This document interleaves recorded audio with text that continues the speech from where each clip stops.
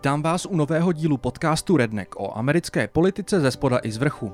Minule jsem odstartoval koronavirové karanténní speciály a dneska tu pro vás mám už druhý díl nahrávaný v komoře. A tentokrát ho nahrávám, jak možná slyšíte, tematicky i trochu nachlazený, i když korona to snad není. Virus bude i dneska hlavním tématem, především jeho ekonomické dopady a to, jak se s nimi Trumpova administrativa a kongres hodlá vypořádávat.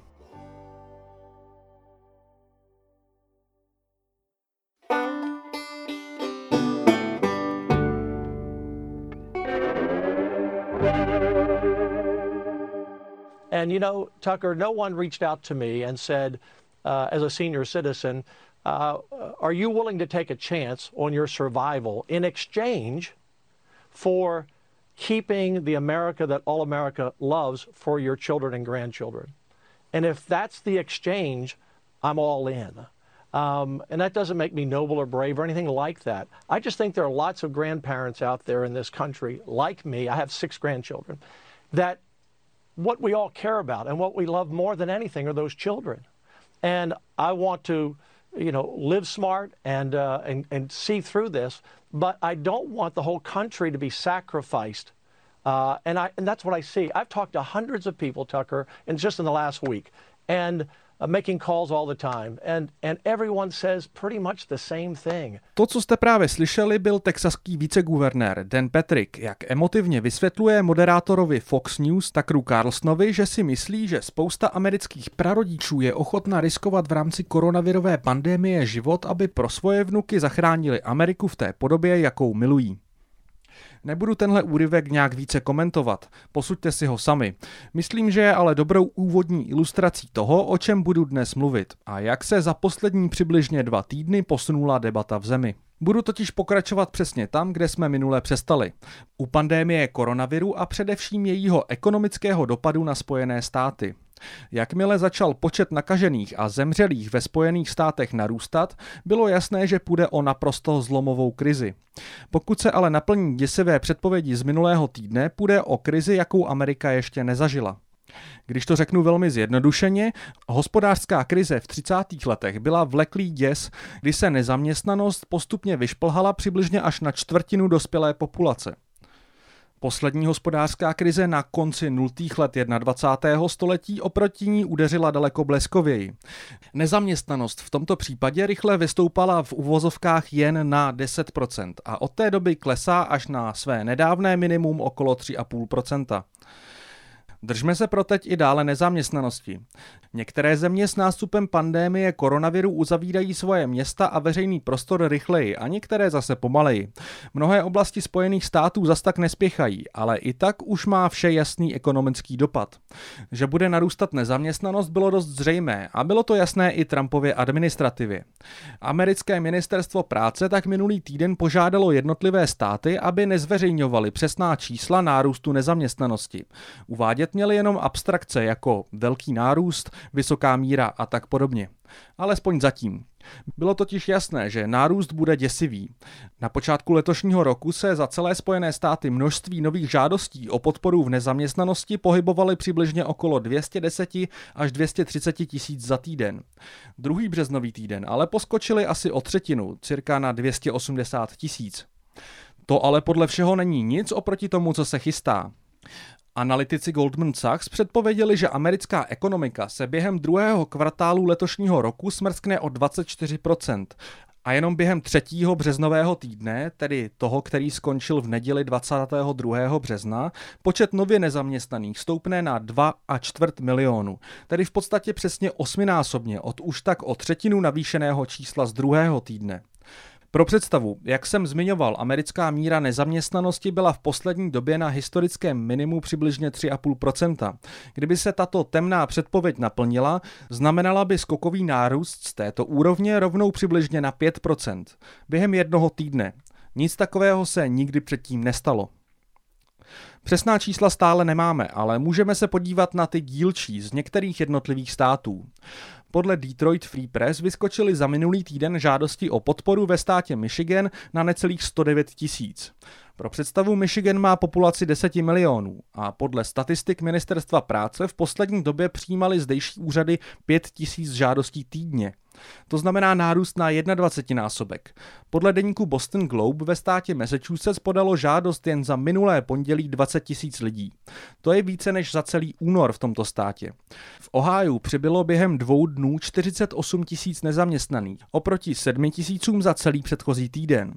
Jenom za úterý v Kolorádu přibylo 6 800 žádostí. V poslední době jich tu v běžný den přibývalo 400. Connecticut před nárazem zaznamenával okolo 3 500 žádostí za týden. Od minulého pondělí do pátku jich měl 30 000. Bezprecedentní nárůst způsobil technické problémy webů místních úřadů práce, které nezvládaly procesovat nápor žadatelů. Guvernér New Jersey Phil Murphy dokonce věnoval část své tiskové konference problému padajícího webu úřadu práce.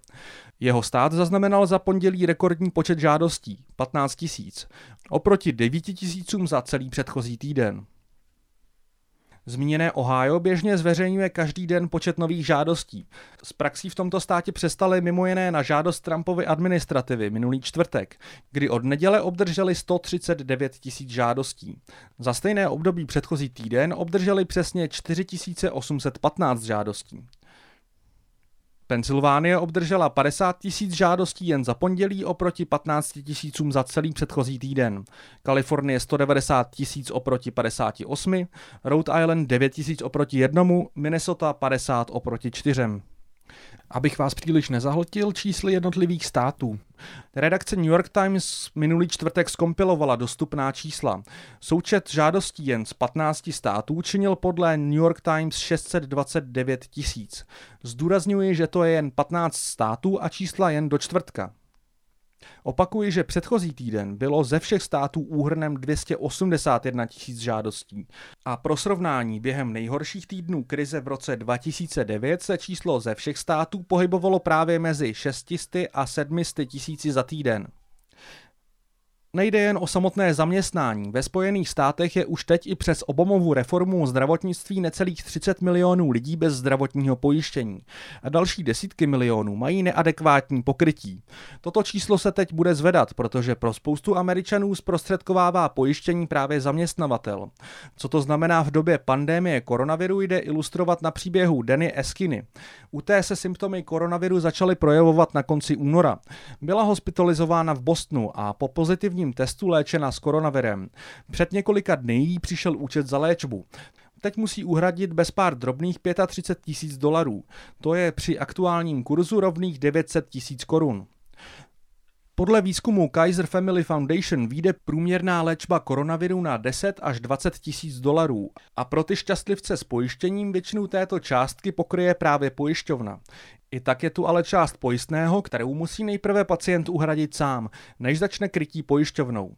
Tato částka se nazývá deductible a v průměru teď činí asi $1650 u pojištění zprostředkovaného zaměstnavatelem, u individuálně řešeného pojištění činí v průměru téměř 5700.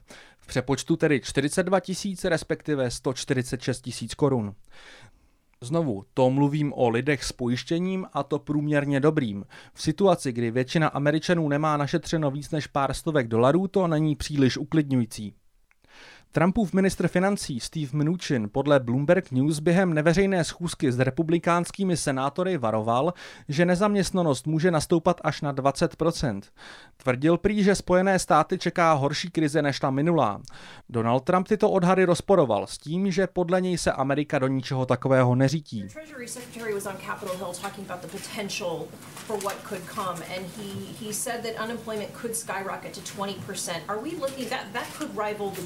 Are we looking at potentially historic devastation? No, well, I don't agree with that. Yeah, no, I don't agree. That's a absolute total worst case scenario.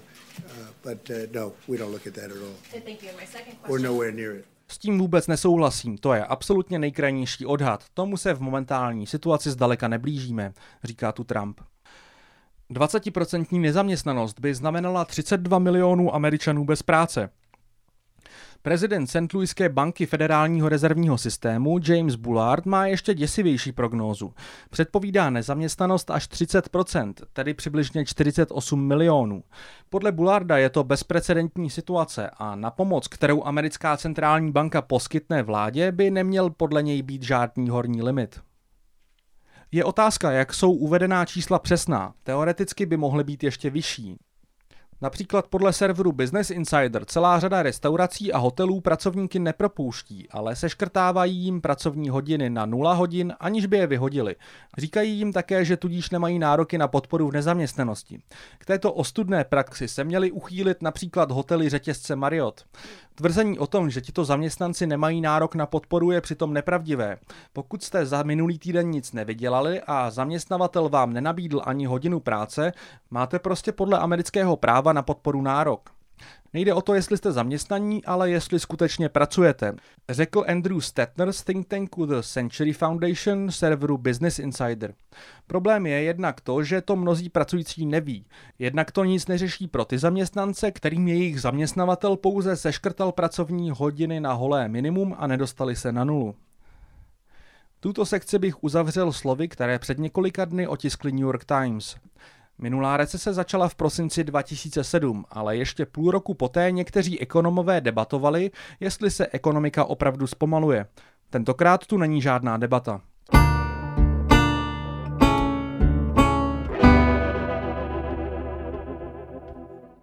Tím se dostáváme k reakci politiků. Hlavními hybateli reakce amerických zákonodárců na začínající krizi jsou republikáni v Senátu.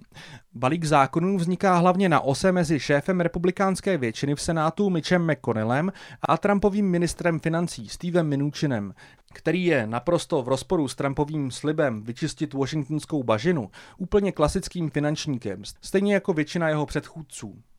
Podle toho také návrh vypadá. Bizarní vývoj události nabrali také poté, co byl republikánský senátor Rand Paul pozitivně otestován na koronavirus. Prý nemá žádné výrazné symptomy. Ostatně patří mezi senátory k těm mladším, ale pro nejbližší dobu to ovlivní rovnováhu sil v horní komoře kongresu. Nicméně v době nahrávání vedení obou stran signalizovalo, že se dokázali dohodnout. Nutno podotknout, že nic není zatím schváleno a jednotlivé detaily se v průběhu vyjednávání mění. Uvidíme tak, v jaké podobě budou případně schváleny. Navrhovaný zákon nese název Coronavirus Aid, Relief and Economic Security Act, tedy CARES Act, a v současnosti počítá s uvolněním financí ve výši přibližně 2 až 2,5 bilionu dolarů. Počítá například s mírným rozšířením podpory v nezaměstnanosti. Nejzajímavější je ale přibližně 300 miliard dolarů, které mají jít přímo do ruky většiny Američanů. Jedná se víceméně o naplnění návrhu Mitta Romneyho, o kterém jsem mluvil minule. Podle něho by v aktuální podobě většina Američanů měla dostat šek na $1200. Návrh obsahuje také přídavek na děti ve výši $500. Vyplácení má také horní limit. Pro Američany, kteří vydělávají nad $75,000 ročně, přičemž drtivá většina jich je pod touto hranicí, se snižuje šek o $5 za každých $100, co ročně vydělají. Průměrná 4členná rodina by si tak přišla na jednorázový šek ve výši $3,000, tedy asi 75,000 korun. Dřívejší republikánské návrhy měly i spodní limit, který by odřízl od této podpory nejchudší Američany. Aktuální podoba tuto zrůdnou výjimku eliminovala, ale ne úplně. Abyste tuto podporu dostali, museli jste v roce 2018 nebo 2019 podávat daňové přiznání. To sice dělá většina Američanů, ale odhadem cirka 12% těch nejchudších nikoliv. Nejčastěji z toho důvodu, že žijí z už zdaněných příjmů, či z příjmů jako Social Security, některých typů důchodů nebo třeba podpory pro handicapované, které se nedaní.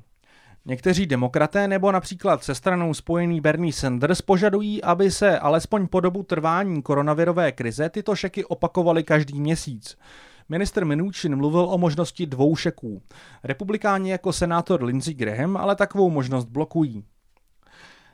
Přímo Mnuchinovi by nouzová legislativa poskytla něco okolo 425 miliard na enormní bailouty velkým firmám, přičemž půl roku by vůbec nemusel zveřejňovat zásadní detaily o tom, komu byl bailout poskytnut. Navíc pomocí mechanismů půjček Federálního rezervního systému by Mnuchin operoval de facto s 10násobkem financím, tedy s částkou přesahující $4 biliony. Obecně je v legislativě jenom minimum kontrolních mechanismů, které by zákonodárcům umožnily dohlížet na to, jak korporace s penězi daňových poplatníků nakládají. Navrhovaný zákon ani nezakazuje tzv. Stock buybacks, což je zjednodušeně řečeno praxe, kdy firma nakoupí nazpět vlastní akcie, čímž ve většině případů uměle zvýší jejich cenu. I Trump prohlásil, že podporuje, aby buybacky byly v rámci zákona alespoň dočasně zakázány. Oproti tomu Joe Biden tweetoval, že by výkonní ředitelé firem měli slíbit, že buybacks dočasně dělat nebudou. Ano, slyšíte dobře, Trump je v této otázce de facto nalevo od Bidena. Senátorka Elizabeth Warren přišla se seznamem 8 požadavků, které by zákon měl obsahovat.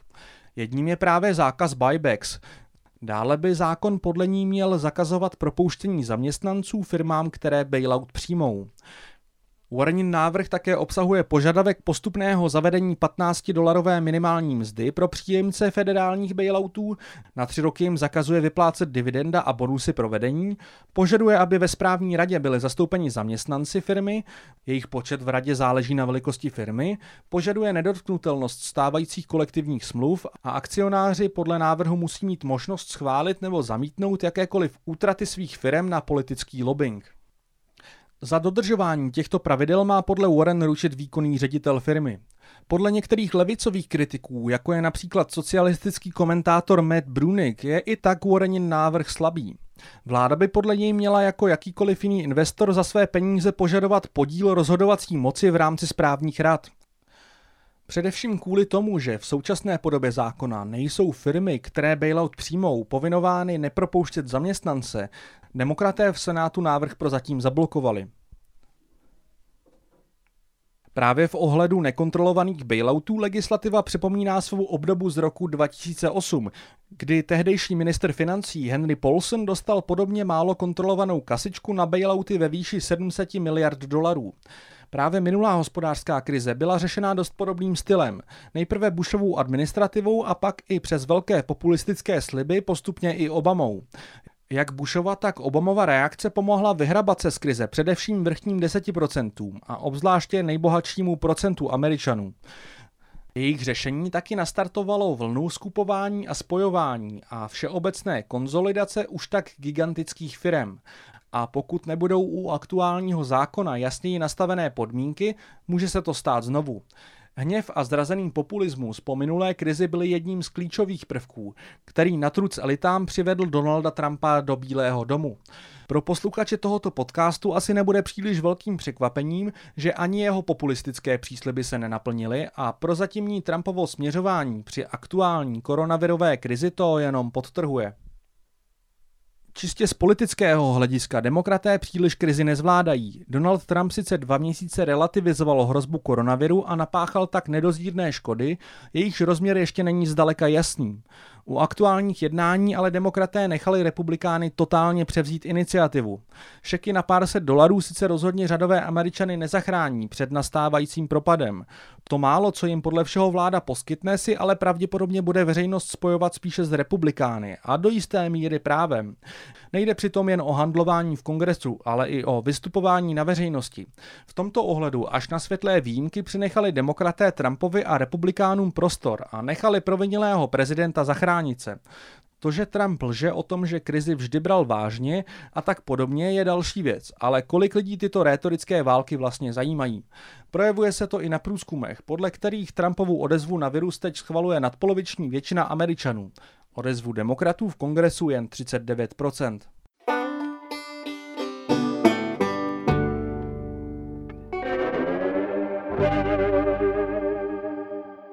Rétorika a veřejné mínění je jedna věc. Realita je věc druhá. Faktem je, že Trumpovo zvládání krize je ostudné i po jeho otočce, kdy najednou začal brát virus vážně.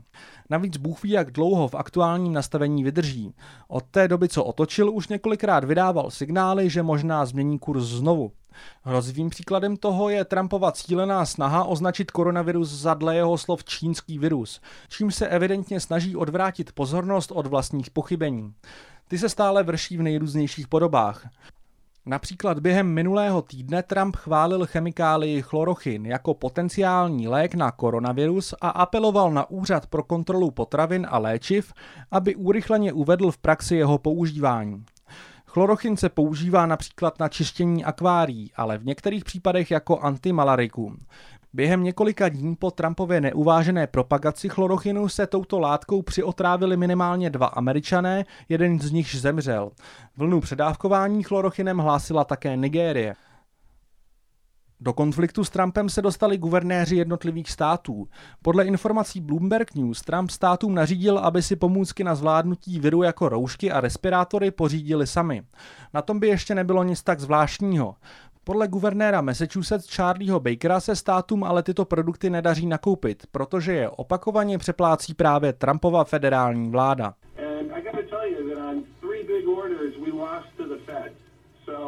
My question is, could you give some of these guys some guidance that says, you know, if states are doing what the feds want and trying to create their own supply chain on this, that people should be responsive to that? Because I got a feeling that if somebody has a chance to sell to you or has a chance to sell to me, I'm going to lose every one of those.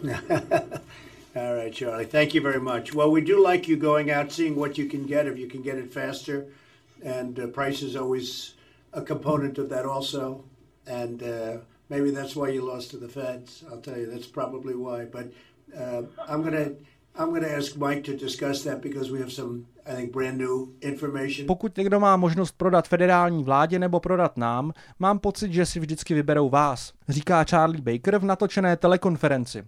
Trump se nejdřív zasměje a pak řekne, že guvernéra hold přeplácí. Teprve následně aspoň slibuje, že si o problému promluví. Zajímavé informace vyplouvají na povrch ohledně podceněné přípravy na pandemii. Jednu takovou zprávu přinesl Washington Post. Podle jehož reportérů v průběhu ledna a února Trumpovu administrativu měli opakovaně před hrozící pandemií varovat americké zpravodajské služby. Vztahy mezi Trumpem a zpravodajskou komunitou jsou po několika letech bojů o údajný vliv Kremlu na Trumpovu administrativu pochopitelně dost chladné. A není tak asi příliš překvapivé, že Trump tato varování ignoroval. Toho samozřejmě neomlouvá. Trumpova administrativa tuto zprávu Washington Postu popřela s tím, že přijde o pokus demokratů přepsat historii. Trumpova odezva na koronavirus je prý historických rozměrů. Posuďte sami, kdo tu přepisuje historii. S dalším zajímavým střípkem do mozaiky nepřipravenosti současné americké vlády přišel web Politico.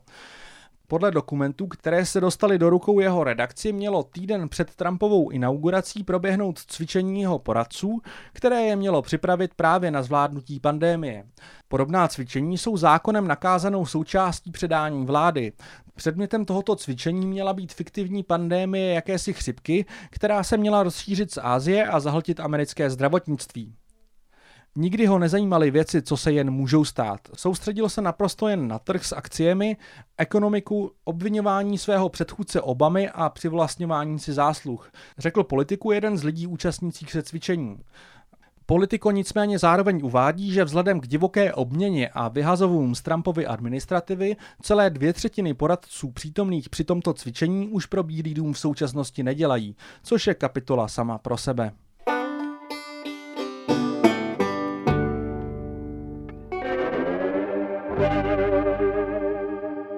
O děsivých výhledech amerických věznic, ve kterých sedí asi 2,3 milionu lidí, jsem mluvil minule. Nákaza v nich teď postupuje. Mým Twitter feedem teď pomalu přikapávají zadržení lidé a lidé pracující ve věznicích, kteří mají pozitivní testy na koronavirus. Jeden tady, 2 jinde, 20 támhle.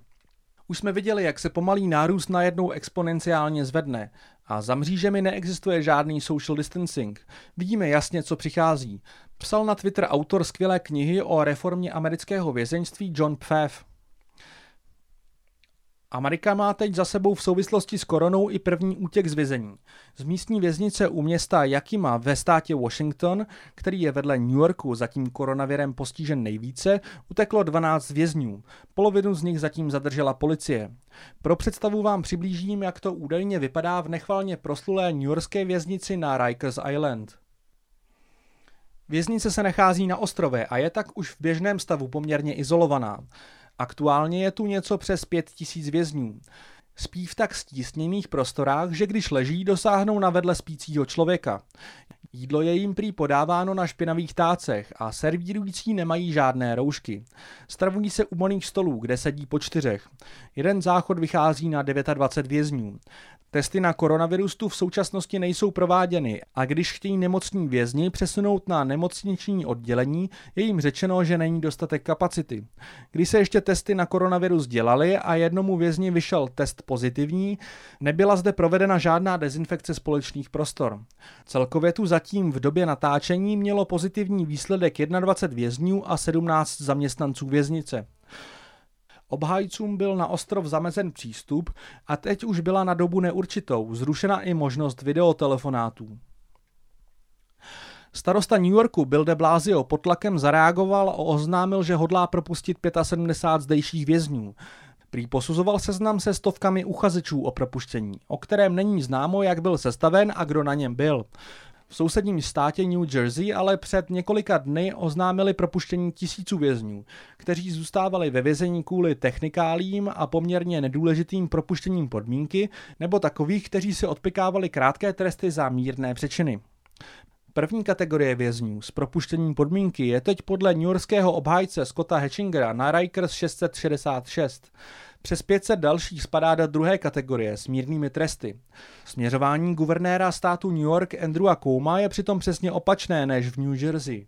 Jak jsem zmiňoval v minulém díle, během nástupu pandémie naopak tlačil na zpřísnění podmínečných propuštění a věznice se tak spíše plní. Hatchinger citoval na Twitteru o věznici Rikers svého kolegu. Je to tu jako na zasrané otrokářské lodi. Chce se mi z toho kurva brečet. Nemůžou si ani umýt ruce. Je to šílený, že se v téhle době chováme k lidským bytostem takhle. Je to ostuda. Měl prý Hatchingerův kolega nadávat.